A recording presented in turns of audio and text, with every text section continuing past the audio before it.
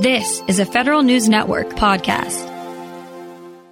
A new funding program from the Energy Department aims to enlist poor and underserved communities in finding answers to climate questions. The Inclusive Energy Innovation Prizes will give challenge winners up to $250,000 for ideas they can develop into clean energy technologies. Here with details, the Innovation and Market Transformation Advisor for DOE's Water Power Technologies Office, Rukmani Vijayaraghavan. Ms. Vijayaraghavan, good to have you on. Thanks, Tom. Well, tell us about this program. This is a challenge prize program, not a grant program. What is the challenge that you are posing here? Yeah, so this is a prize meant for organizations that are working with disadvantaged communities. And the goal of this prize is to propose future efforts to really support clean energy innovation and entrepreneurship in disadvantaged communities. So we want to support organizations that are community-centric, that have successfully engaged with disadvantaged communities, those that promote energy justice, environment and climate justice, and essentially serve as bridges between DOE and disadvantaged communities that aren't necessarily aware of or have strong connections to what we do at the Department of Energy. Well, if they get a prize, what will they have demonstrated that would be worthy of the prize? Because if you're looking for, I'm just guessing, new technologies, that's not going to necessarily come from just any old place. Yeah, this prize isn't specifically for technology. So we will sort of participate in the prize. We ask teams to submit essentially an impact statement of around 5,000 words describing who they are, what they do, what they plan to do, and a 3-minute video. And we have very clear criteria that we use to evaluate these impact statements and decide who would win a prize. So these criteria are based on their experiences in engaging and working with disadvantaged communities, what activities they plan to do with the prize funding, what their long-term vision and what their effort impacts are. Well, without giving away the store so that people could get a prize from what you say, but can you think of an example of what type of activity an organization receiving a prize might do? Just give us an example. Yeah, sure. So there are different types of activities we envision. One is we envision universities and colleges that have strong ties to communities and serve large numbers of students from underrepresented populations, developing services that for clean energy-related incubation, clean energy-related entrepreneurship, or we envision community-centric organizations that are really working on grassroots innovation related to deploying clean energy in their communities. So it's really a pretty open-ended prize. We really want to hear ideas from communities themselves, but these are some examples of activities they'll do. And, one thing we really want to emphasize is that we are not just looking to support or not even necessarily looking to support organizations, quote unquote, deep tech and the nitty-gritty of technology, or organizations that are embedded within large research institutions, but we want to really support those who have ties to the community and have experience engaging in disadvantaged communities. We are speaking with Rukmani Vijayaraghavan. She is the Innovation and Market Transformation Advisor for the Department of Energy's Water Power Technologies Office. And I just wanted to ask you, since you are an expert in water power, which I think of as dams and hydroelectric, that doesn't sound like something that would have a lot of application in urban areas, for example. So we do hydropower for sure, but we also support marine energy, and we hope we'll have applications in both urban areas and rural areas and coastal areas around rivers, all across the country, really. So, hydropower is one of our largest sources of clean energy, of carbon-free energy in the U.S., and, provides electricity to a number of cities across the country, to a number of small towns. There are also a number of other opportunities in hydropower. It's, for instance, one of our most significant sources, particularly important as we have more renewable energy sources coming online that are more periodic than other farms. Not everything is the Hoover Dam, in other words. Yeah, and marine energy is also something our office supports and funds. And this is a newer form of renewable energy that is a little less mature than hydropower or even wind and solar energy. So this is tapping energy from flowing rivers, from ocean waves, ocean currents, even tides, and harnessing that energy of flowing water into producing electricity. And so we support foundational research, we support applications, support integration of marine energy with the blue economy, and try to tap into this huge source of renewable energy that we haven't been able to tap into yet. All right, and I can think of some pretty bad ponds in and around Baltimore that might have algae that could produce a lot of energy. And maybe someday you'll figure out a way to harness the political hot air. You know, that could produce a lot of energy too, better than it's doing now. Yeah. And getting back to the grant program, what are the timelines here, and what is the total amount you plan to give out by when? And then what happens? Yeah, so the entries for this prize are due on February 25th, 2022. And we hope to have announcements and decisions on who the winners are by March. And we will initially give out $2 million. So we anticipate that up to 10 teams will receive $200,000 each in cash. And the goal is that these funds would be used to carry out the activities they described in their impact plan.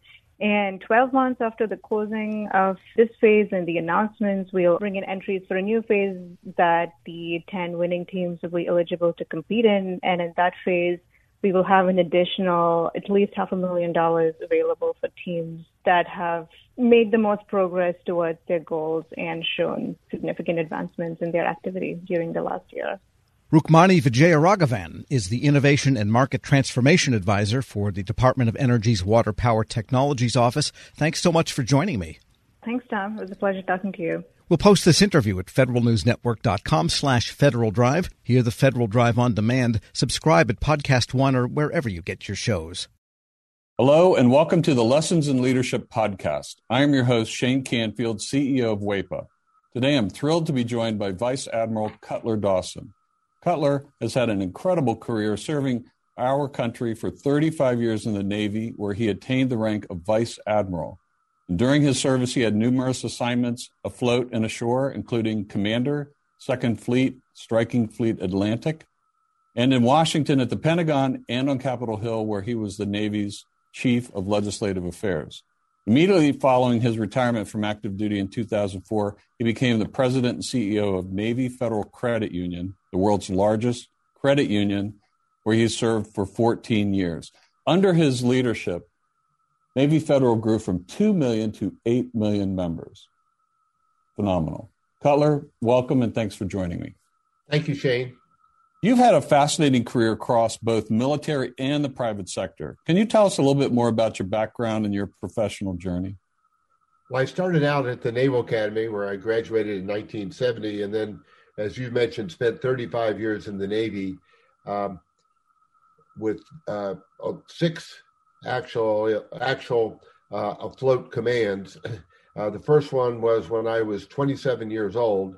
I didn't know enough to be scared of anything, and it was probably one of the highlights of my career. And then after I retired, after 35 years, I went to work at Navy Federal Credit Union as the CEO, where I spent my next 14 years. I'm currently retired and enjoying life, and it's been a great run for me. How would you describe your leadership style, and how's that developed over the years? My style has been quite consistent. I believe, and I learned this in the Navy, that you have to go to the deck plates to see what is going on. And you have to learn what your people do and how they do it, so you can help them to be better at it and more efficient and more productive. It's something that you need to do all the time. I remember I used to tell folks that you don't want to retreat to your cabin. And what I mean by that is the longer you're in a position, the less you think you have to get out and about. But that should be the opposite. You should get out and about more, because people change, situations change, and you've got to figure out a way to get to them and find out what they're doing and what you can do to help them.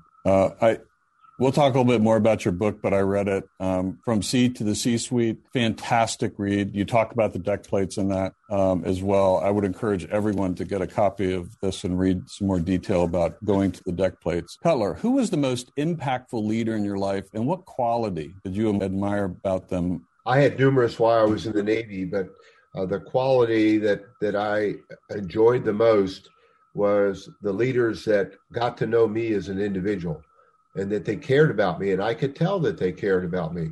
And they were not only my leaders, but they were my mentors. And I remember one particular one, Bill Schiffer, when I had my first assignment at the Pentagon. I would go in to see him with my problem of the day. And I knew that he had numerous problems of his own, but he would stop and he would focus on me, and he would make me feel like I was the most important person in his world. And I tried to do that throughout my career. But really, it's about caring for your people. Cutler, in reading your book, there was a quote you used to inspire those people that work for you. And it really got my attention. And it was, you are the captain of your own ship. I wonder if you can talk a little bit about what that means and how it was useful to you and the leaders you were developing. Absolutely. What I mean by captain of your own ship, when you are the captain of a ship, sometimes you're in the middle of the ocean and you don't have anybody to turn to make decisions. You don't have anybody to turn to ask, what should I do now? You have to be the captain of that ship.